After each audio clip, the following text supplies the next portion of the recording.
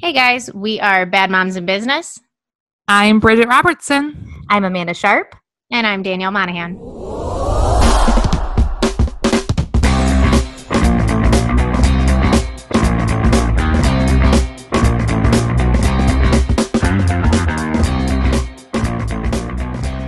Today we have a very special and exciting guest. We have Rita Miller with us. Rita, welcome to the podcast and congratulations on your very first podcast ever.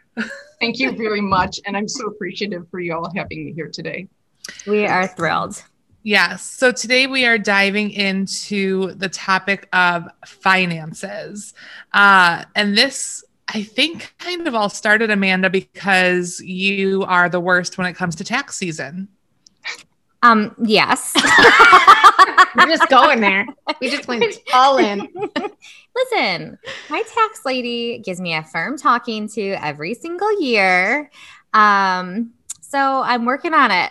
I don't mean the worst as far as like payments or anything like that. I just mean in general, tax time is the bane of your existence. It is. I stress about it the entire year. Well, and just finances in general. I just hate them, and it's just something that I don't love. So Rita, help me love finances. Yeah. That could be tough. If you don't have a natural love for numbers and finance, that could be a little challenging. This is true. Nada. Let me give you a little full disclosure. I love doing taxes and I love helping people with their finances, but I generally file my tax return on April 15th. Yeah. Oh, great. Interesting. I love doing other people's. I do not like doing my own. So I understand when people don't like it and they put it off. Oh my goodness, that's so fantastic.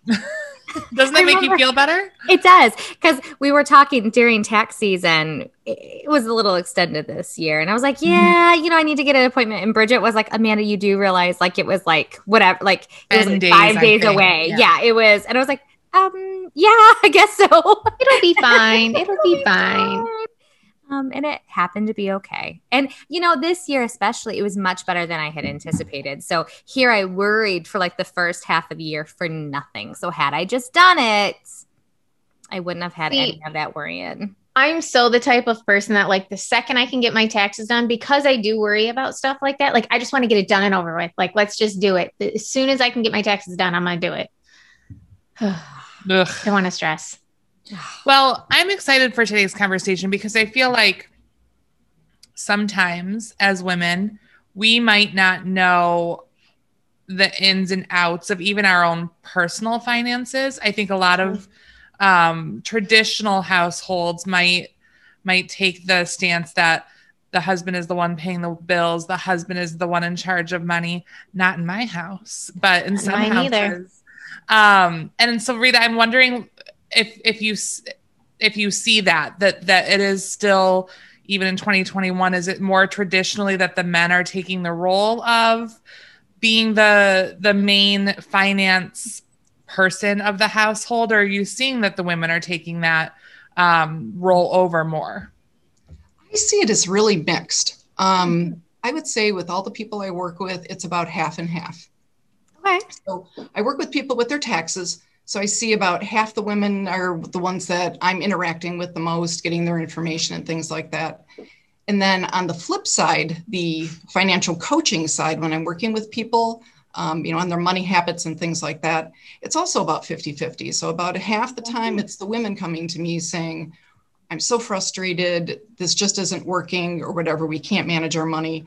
And then about half the time it's the husbands. So it just, I'd say it's pretty equal. Interesting. That's encouraging. So you mentioned the coaching aspect and that you also do taxes. So explain like the overall like picture of what your business as Rita Miller is. So that way we really understand the depth of your expertise. All right. So I am a CPA and I'm self-employed. And I have kind of a unique arrangement. So I do tax consulting for people as a contractor. I also do contract work for a firm in downtown Ann Arbor for taxes. So that's usually where I do most of my tax preparation. And then the other side of it is the financial coaching. And that's working with pretty much anybody, 18 up to, I've worked with 70, 80-year-olds on just helping them figure out what the obstacles are in their life that are preventing them from getting to where they want to be in this dream life that they envision. Everybody seems to know what it takes to do well financially, right? It's just like dieting. You need to spend less money, maybe earn more, save more money, right? We all know that. Yep. But doing it, putting it into action, that's the trouble. Just like dieting, eat less, exercise more. And yet, many of us, most of us, we just can't do it on our own. So that's what I help people with. I love that analogy and the comparison to dieting and saving money or having, financial health and overall, physical health. I had never really kind of put that together in the same lane like that. So I really enjoy that. It's why is it just so hard to do both well for me? I love to eat and I don't necessarily to me, money is not super important, but it's so important for the world. So help us, or me, Rita. It's hard because we all have habits that we've developed through an entire lifetime. Whatever it is, we are all unique. We all have these individual experiences, our upbringing, our current income situation, things that may have been not even within our control that's happened to us over our lifetime. And that all feeds into our habits, our behaviors, things we do, things we don't do, just like anything else in our lives. And money is no exception. And then if you're married or in a relationship, now you've got two people with all of this background and history, and then you're trying to combine that and then come up with some kind of a unified front. It's not easy. But part of the problem is, in order to go forward, just like trying to lose weight or becoming more fit, you have to know where you want to go. And I think that's where a lot of people get stopped up. It's not enough to say, I want to be thin. It's not enough to say, I want to save enough for retirement. You need to really dig deep into that. Like, where do I want to go? What does that actually look like? So if I want to save for retirement, what is my retirement going to be? When I look in the future, what do I see my husband and I doing? Will we be relaxing? Will we be spending time with our grandkids? Will we be traveling? What do our actual days look like? And then you work backwards to figure out what it's going to take to support that. So when you have a vision of where you're going, and that's just one example, then you work backwards to develop a plan, but also that vision or that why, and that kind of gets overused today, but really finding that why, that's the most important thing. If that vision, that goal isn't super important to you and you don't feel passionate about that, then it's just so easy to say, I can work on saving for retirement next year. Well, and I think one of the hazards in our industry personally is we can just work forever, right? There's no retirement age. You just work until you drop dead. So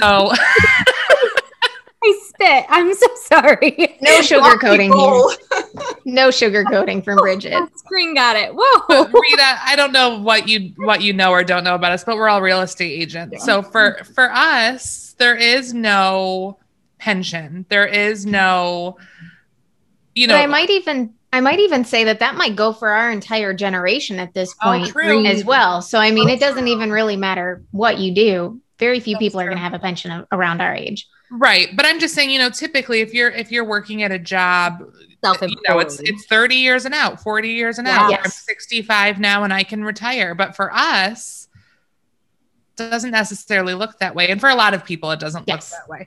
But a lot of the time, personally, I'm looking down at retirement and I'm thinking, I don't know what that means for me. I know what it means for my husband who works a more traditional job. But for me, I don't know. So I do like the thought of, begin with the end in mind, right? 7 habits. But I think that's a really good way to start and to figure out what you want your life to look like in 50, 40, 30, however long. And do you believe that there should be a number that we should be striving towards. Ooh.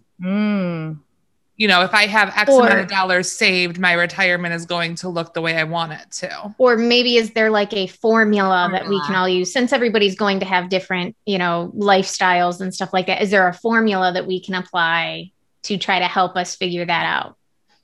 Absolutely. I think you have to have a specific number in mind. Again, it's part of that narrowing down that vision and goals, right? And that looks different for every single person. Now, as far as a calculation goes, there are so many online calculators. They're all a little different though. So it's worth it if you go online and do that, is to do maybe 2, 3, 5 of those. Because they all seem to come up with a little bit different of a number, because there are a lot of assumptions with interest rates. So, and different factors, you know, some of them will ask, do you want to travel in the future?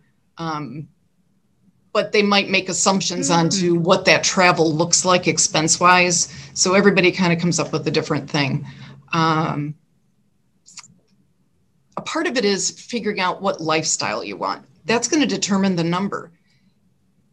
Everybody tends to think, well, I won't need much money in retirement, so I don't need as much. If, let's say our household income is $100,000 a year now, you know, oh, we'll probably get by on 40 or 50,000 because we won't have this expense, we won't have that expense. But that's not necessarily true. You really need to get down into the details of what that looks like. Because even if your house is paid off, you're going to have things like property taxes. And I'm sure some of you, you know, do you all live in Michigan? Yeah. Yeah. So in Michigan, we have pretty high property taxes. So even with a paid off home, or let's say you're in a condominium, you've got the property taxes, you've got HOA fees. That's all a significant part of the budget. If you decide you want to do traveling, or you want a second home somewhere down Florida, that's going to cost more money. Those are just all really big factors. And then the other one that's they keep talking about more, it's healthcare. At least we don't know where healthcare is going, but assuming it stays similar to the model we have now, it's going to be very, very expensive. That's potentially going to be as much or more than whatever mortgage payment you have now that you won't have later. We're going to work just to stay alive. That's yikes. I didn't even think about insurance. That was like the farthest thing from my mind when we started this conversation. Yeah, and if I just add to that, the idea, which something I didn't realize until a couple of years ago, is the idea of that 65, I'm on Medicare. Well, Medicare costs money too. Yeah. So when I see all my clients, how much is being deducted from their Social Security payments for Medicare, and then they add in the prescription coverage, which is not automatic, and then they add in the supplement, which almost everybody has to pay for. You know, before you know it, $400, $600, $800 a month, they're paying just for their insurance premiums in retirement. Wow. So I guess for someone such as myself, I know Bridget and Danielle and a lot of other people are buttoned up a little bit. When you're self-employed, I mean, one of the last things you do is maybe to contribute to your retirement, because it's something that you have to actively search out. It's not something that your company just has it already situated that you just sign up for. It's one that you have to actually call somebody and get it situated. And that can be a very daunting task. So at what point are you not too old to be able to catch up, if you get my drift? Amanda's saying, is 40 too old to start? Listen, I'm going to be 40 this month. I'm looking. You are never too old, except maybe when you're in your 80s and you're actually retired. Then at that point, with the law, you can't really set aside money, at least in retirement accounts, but you're never really too old. So I'll give you a personal example, just that through a lot of life changes for me, I ended up starting over in my 50s. I had been a professional for a number of years and then gave a lot of that up to stay home with my kids. I homeschooled my kids a long time, 15 years. Wow. And then in my 50s, you know, faced with starting over again. And again, you know, it's a catch-up situation, but it can be done. And I think as I was thinking about some different things to talk about today, kind of the number one thing for women that I'd like to impart is you have more control over your financial situation and your financial future than you think you do. I think we often tend to think that we're, I don't want to say victim, but we're just at the mercy of circumstances, or, oh, we don't make as much money as a spouse, or we haven't saved enough yet because we did take some time off to stay with the kids, or I'm a single person, any of those things, but you actually do have a lot of control. And a lot of it all comes back down to those habits and those actions, behaviors, and following a vision and working with somebody, whoever that is, you know, whether that's your spouse or a good friend or a financial advisor, to come up with a plan. But you really can affect a lot of change in your financial life. It's not hopeless. Well, that's good now. Well, it is, because I think even in this day and age, I think there are a lot of people who are married and feel like potentially they can't potentially leave a bad marriage because they'd be starting over again. I don't have enough. Point. Yeah, I don't have enough money to be able to get an apartment and get a lawyer. And, you know, are you listening, Chris? No, I'm just kidding. He always asks if he was discussed. Yep. There you were. But I always feel for women in those situations where they're tied to a marriage financially, because they don't feel like there's a way out. And so I really love that piece of advice, that you can start over, even if it means making really huge sacrifices at the beginning. You can start over and you can be successful. Absolutely. And I have a couple of clients and friends that have gone through a similar situation, and they were truly in financial hardship, but they did take a very brave move to leave that marriage or that situation, starting almost at ground zero. And it's amazing because I know at least one of them has now been able to be successful, restart a full-time career in her late 50s, and purchase a house. And again, starting from zero, basically, and another client as well, kind of in the same thing, in the process of buying a house and just rebuilding a life, all later in life. Good for them. And I feel like maybe I'm behind just because of various reasons, but I feel like there's going to be a lot of people starting over, because I think in our industry, we've seen a lot of people out of desperation to get a house, maybe cash out on their retirement to be able to buy something cash, because that's the only way that they can get an offer accepted. So I think this maybe is very timely, because I think more people are going to be starting from scratch than maybe what we may imagine. Great point. Yeah. Well, I feel good to not be alone. And so, like, if a person like me who I used to have a retirement, we did an episode that to become a stay-at-home mom, I cashed it all out and paid off a ton of debt. So that way, you know, we could afford for me to be a stay-at-home mom. And now Owen's 14 and a half. So things look a little different, but you know, I still want to be very present, which means, you know, I'm limited to what I can work just to keep the work-life balance, you know, well in line. So for someone like myself and many others, where can you at least start, even if it's very, very small? Well, a lot of it depends on your employment situation, right? So if you have a regular job with W-2 income, regular payroll, it's looking at first what's available through your employer and and all that. And there's kind of a certain pattern that you should be doing, because we always go for whatever the employer is matching. That's always the premium. You want to capitalize on that as much as possible. Yeah.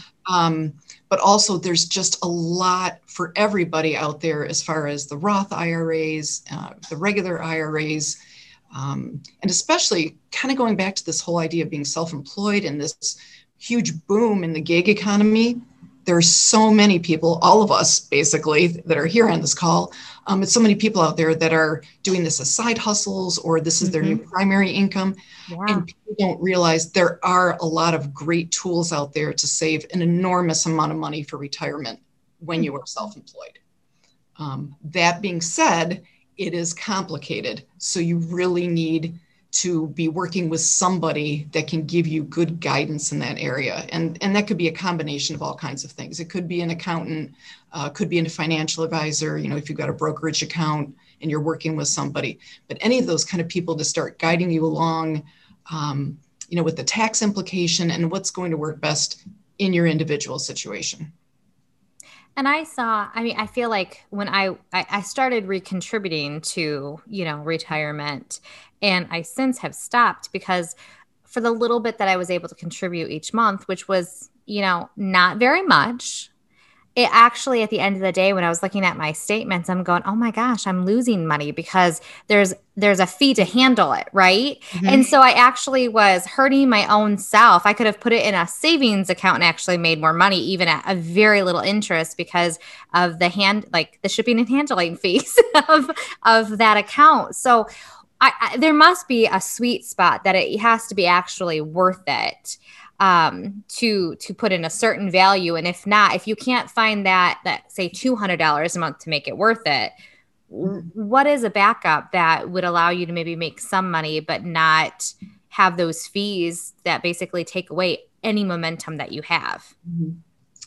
Well, I think the actual answer to the question is finding the right vehicles that don't have those kinds of fees. So I think maybe it could be in your situation that there were better options, same kind of investments or same kind of funds, but maybe just wherever you were at, the fees were just too high, because that really shouldn't happen. Mm-hmm. It was two different companies too. Really? At the end of the day, yeah. And I mean, it was like let's be honest, we air our dirty laundry all the time, but it was only $100 a month. But I'm like, hey, it's something. And so Absolutely. At the end of the day, it was $1,200 a year. And truly, it wasn't even a matter of the market doing poorly. It was a matter of the fees were just more than, and I go, oh my gosh, I seriously could have made more money just in interest in a savings account. So yeah. I suppose I do maybe just need to do a little bit more digging and find a product that isn't as steep. And I can't even say it was a steep handling fee. It just wasn't. If the market isn't great and you're not getting a ton of gain, it's not even helping off balance the fees to have that account open. And of course, I mean, I expect people to get paid for handling my money. I mean, it's not like I want it to be done for free, but that's the part that you can go, that's really discouraging when you're trying to just do a little and you just go, man, it's not getting me anywhere. It's actually making me lose money, but not because of the market. Yeah, I think you could find that if you looked around or could work with somebody, maybe a different financial person, different financial advisor, that they might be able to find you some better products. There are just so many out there as far as no load, heavy front load mutual funds, things like that. And so sometimes people, when they're doing these huge upfront fee mutual funds, that's what happens in the first couple. So that can be really hard. And so I also see the marketplace is shifting away from that because people are becoming more aware of this. Oh my gosh, I put my money in. I'm not getting anything and I've lost money. This is ridiculous. And in the meantime, whoever's handling my money, they're making a profit. Yeah, they're going on vacation. Yeah. Again, I don't want anyone to work for free, but I go, well, I guess I should be putting that money in stock myself and just rolling the dice. Because at least the shares are the shares. Which is also why there's such a proliferation of people using places like Schwab and Vanguard, Fidelity, Robinhood trading apps and things like that. I got on there. Did you? I'm not addicted because it's not like I have a lot of pennies to spare, but it's really fun. I'm not that person. But you know what, Rita? This is the thing. That's given me a little taste of what it's like to like money. Because whatever works for you. So that could be the tool that I needed to go, oh my gosh, maybe saving money can be fun. It can be more of a game. Interesting. Well, I dig it then. I'm just a mess, Rita. But there are other little things like that. They call that, the gamification of money. It kind of is, right? Because you get that kind of thrill of being able to easily put a few dollars here and there and trade and, you win or your investment goes up $5. It feels really good. Yeah. And it's an incentive to continue. It becomes like a game. But there are also other apps. I know some stores have it, some financial apps have it, where every time you buy, like it'll round up your purchase to the nearest dollar and then take that remaining change and put it in. I've heard of that before. Yeah, I used to have one. It was called like Acorns or something. Isn't that Ashton Kutcher's? Doesn't he like own that? I don't know. He owns that. I used to use it. And yeah, if you spent $1.50, it would take that other 50 cents and stow it away for you. In what? Like a bank account? In some sort of, account that you could eventually have access to once you had a certain amount of money. I haven't used it in years because when we switched banks, my bank didn't play nice with that app. But it was fun while it lasted. So what I think, to recap what we've talked about so far, is as far as retirement goes, have a plan, know what your life is, what you want your life to look like in your retirement. And from there, you can decide how much money you need to be saving in order to hit that financial goal. Did I? Yep. And it's also never too late. And it's never too late. Yeah. Never too late. And I'll add something on here that's not really popular, but in order to make that happen, generally speaking, you've got to give something else up. Yeah. And so that was actually going to be my next question. Yeah. If we're talking about things like getting out of debt in order to be able to save, how do you feel about Dave Ramsey? Ooh. I feel like interesting. I have my own opinion of him, and I was just curious what yours was. And I'd share mine first if that would make you more comfortable. Honestly, it doesn't matter. So I am a big proponent of the Dave Ramsey method. Okay. Hands down, I am. And largely because following his method changed my life.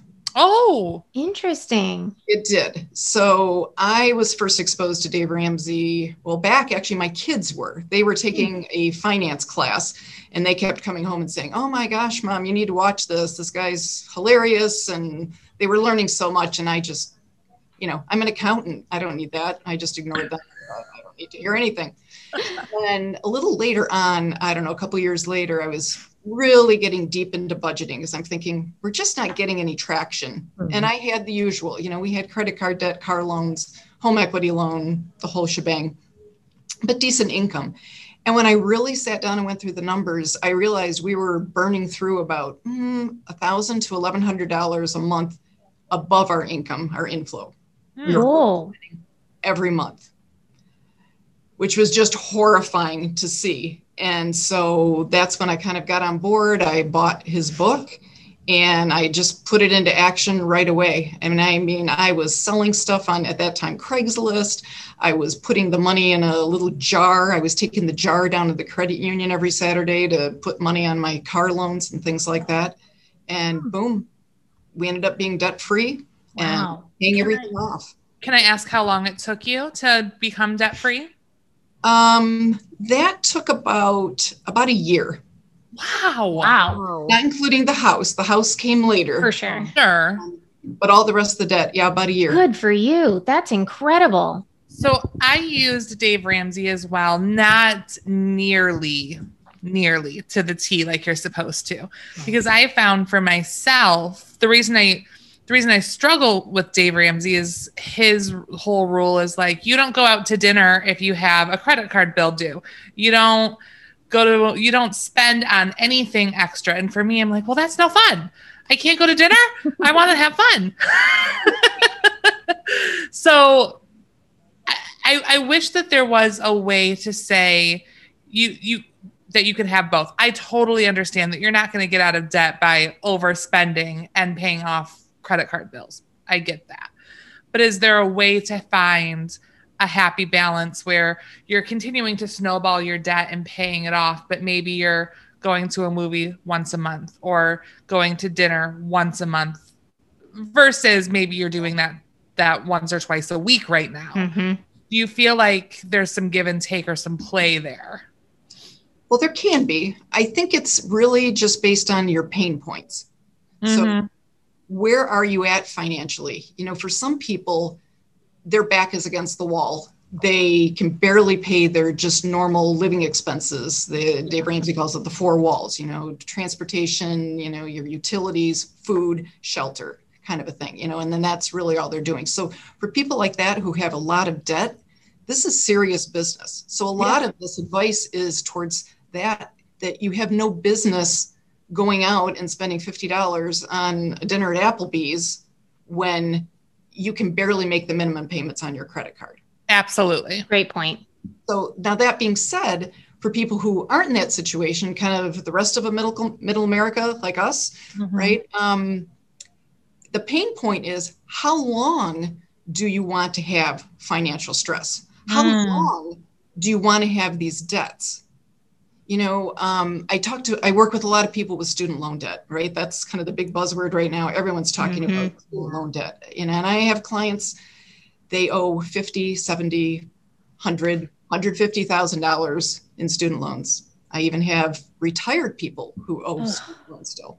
Oh my gosh. And so when you look at, let's say, credit card debt or student loan debt, and let's say the payment is $800 a month for the next 10 to 20 years, that's horrible, right? That's an extreme pain point. Now, you could go get a side job, side hustle, and work really hard, and it's going to be extremely difficult for the next 2 to 3 years so that you can bring in enough money so that you can put $3,000 a month on that student loan and not go out to eat, for example. That's going to be horrible. It's going to be a very uncomfortable 3 years. What's worse, doing that kind of pull the Band-Aid off, hard work for 3 years, or paying $800 a month for 20 years? Wow. It's so true. And Rita and I, how we met was with Jeff at his coaching thing that he did. Yes. And it was the biggest takeaway from that particular, summit was choose your hard. Choose your hard. Working like crazy to pay off debt is hard, but so is having debt. That's hard. Which hard is worse? And then choose the route that you want to go. So I think that's super, super great advice, Rita.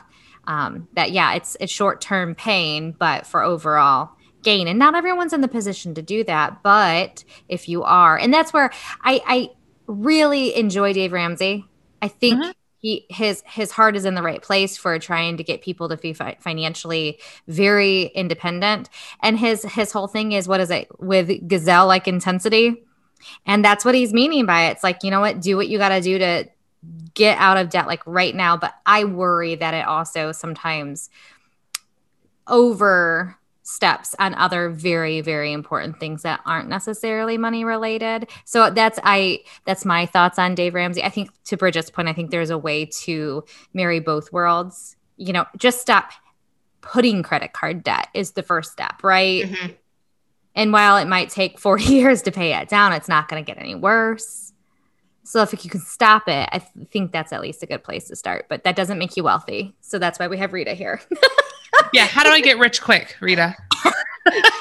That's why you're really here, Rita. Secrets. Yeah. 3 side jobs, side hustles, all that. Right. Don't sleep. Just work. But, I'd also like to go back to the idea of, paying off debt is hard, but having debt is hard. I think for most of us, though, it's beyond having debt. What we're really saying when we have debt, and why this even comes up, is financial stress and insecurity. I mean, isn't that really the root of it? It's, I've got debt. And if you have debt and it doesn't bother you and it doesn't stress you out, you probably don't have a strong why to pay it off. It's that stress and that insecurity is what's driving people to make the change. True. So when you're saying choose the hard, you're also comparing the hardness of paying off the debt to the emotional feelings of what you're dealing with when it's hard to pay bills, or when you and your spouse are working so hard and you feel like you don't have anything to show for it. Absolutely. Absolutely. And I want to go back to when you were speaking to your coaching, you said that you had people as young as 18 that you help. Give us an idea of what that looks like, because Owen, like I said, is 14 and a half. He's getting near that. And I really do want him to have, and I believe he has a pretty strong foundation as far as what money should look like, what it looks like, the power of money and all of that type of stuff. What are some tips that we can maybe start sharing with our children to just kind of give them a really good foundation, especially someone who's well on his way to 18? Yeah. Well, I think it's probably two main things. One, what are their financial habits right now? So let's say they're 17, 18, 19, either due to, their upbringing or what you've imparted with them. Do they have good habits to start with, or do they have habits they need to work on? So that's kind of the first level, is making sure they've got good habits and practices and kind of a vision of how to manage their money going forward. And then part of that is that, just like for all of us that are older, that visioning process. So for them, it's not so much retirement, but it's envisioning, well, what are they planning on doing for school? Where do they see themselves at age 25 or 30? Where do they see themselves in relationships? Are they thinking they probably want to get married, in the first 10 years or not? And it's all changeable, right? We know when we're kids, nothing ever turns out like we plan. We all have this vision, I'm going to go to school and I'm going to learn this, and this is what I'll do till I die. And that hardly ever happens. Right. But at least, again, having that vision gives you some direction and a strong motivation. A why is motivation. I like that. Good habits and things. And then for people in that age range, the big one, it's education and student loans and paying for college. And, and obviously that is also in conjunction with parents usually. For sure. Figuring that out and how to sometimes compromise as best as you can, make it the best of all worlds. Getting the right education, or the appropriate education, and for an appropriate price. Mm-hmm. And then figuring out the best ways to fund that, and preferably without debt, because it can be done. Absolutely. I think as a society, at least what you hear in the media is that, we must have all the student loan debt, and we're all kind of victims of the system. And that could be a little bit true. But again, going back to you have more control over your future, your financial future, than you think you do. And as far as savings go with somebody that age, is there a percent, a rule of thumb that, you make X amount, this percent should go to savings, and then the rest is just whatever? There is and there isn't. So I think having some kind of a plan in place is the best way. And that's a lifelong habit that will take you forever. And that'll be a good foundational habit for wherever you are. It's really up to you as far as percentage. I have seen so many different models from different finance gurus, Susie Orman and all these, that I don't know if one is better than another, but something, right? I've heard of people doing thirds.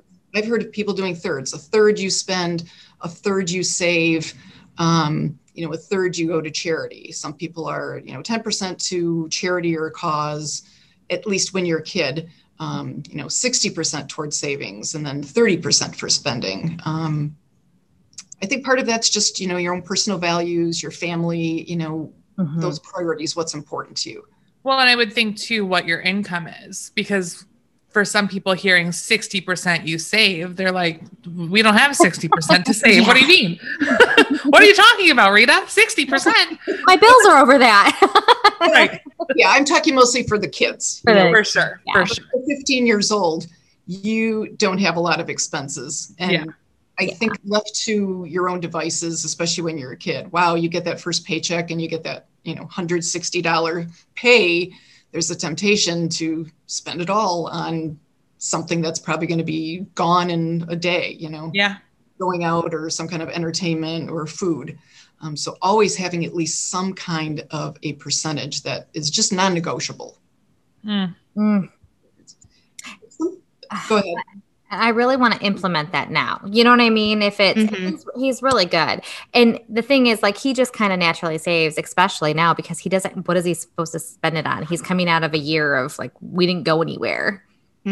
So it kind of was natural this past year, because out of necessity almost, just because there wasn't really a place besides some online gaming stuff. But moving forward, I think it's good that it's just your plan, but have a plan.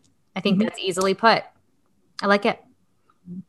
something I wanted to kind of go back to also, this idea of having control over the money, that it's so often, actually almost all the time, except for people who truly have little to no income, it's not the money, it's the behavior and habits. I've got clients who make in the hundreds of thousands of dollars and they cannot pay their bills. Wow. And I have had people, singles and couples, young couples who are below the poverty line, raising children, who have no debt and build their savings month by month. Wow. That's amazing. It's amazing. It tends to be more of an issue when there is a high income.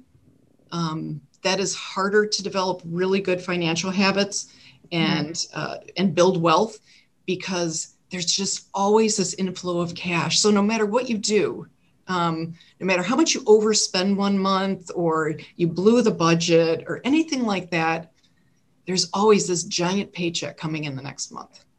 So that sense of urgency to change the habits, it's just not there. And it makes it really difficult. That makes a lot of sense. It does. Wow. Rita, you've been so wonderful and given us so much to think about. I guess I'm going to go crack open my Dave Ramsey book because I got 2 cars I'd like to pay off. As I sip my Starbucks. We'll give a shout out for one thing. If you want motivation, even besides reading the book, is go on to YouTube or even Dave Ramsey podcasts. Almost every day they have debt-free screams. Mm-hmm. With those. Yep. If anything will be motivating, it's that. These people come on and it's incredible. They might have $150,000 worth of credit card and student loans and whatnot. And some of the people come on there and they've got household incomes of, $60,000 and they pay it off in 3 years. Just to see that gazelle intensity and to see what people can really do when they have that strong motivation. I recommend my clients always watch a couple of these. I send them links because just to spark that motivation and just so that people can know it is not hopeless. You really can do it. No matter where you're at, you can make this better and improve your financial life. Absolutely. Powerful. Very. So Rita, where can everyone find you if they wanted to reach out to you after hearing you on this podcast? Well, we have a couple ways: old school, email, and website. So my email is rita@ritamillercpa.com. Very easy. And my website is the same, ritamillercpa.com. Okay. I'm also on Facebook, so you can find me at Rita Miller Financial Coaching on Facebook. But yeah, just especially reach out over through the website or an email, and pretty much anybody who wants to talk to me, I automatically give a complimentary consultation, and we basically sit down just like this for about a half hour, talk about your situation and just see what looks best, like what makes most sense for you moving forward and what kind of a plan would really help you get exactly to where you want to go. Excellent. I love that it's looking into the future and kind of going backwards. I think that just makes a lot of sense. It does.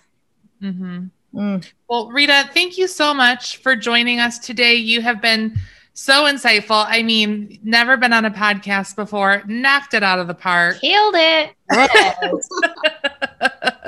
We appreciate you so, so much. And again, we'll have all of your information in our show notes for anybody who would like to reach out to you directly. And I think, do we have a B this week? Anybody? Oh no, I don't know. I don't know. I feel like I want to say like it's never too late to start, but I can't condense that into a be something. Like, be not afraid to start later in life. Be not afraid. Sounds like a Bible verse. That's perfect. Here. Be not afraid. There you have it. Be not afraid. I love it. All right, I'm writing it down, guys. I'm writing it down. All right. Well, thank you so much for joining us for another episode of Bad Moms in Business, and we will see you next week. Bye guys. Bye.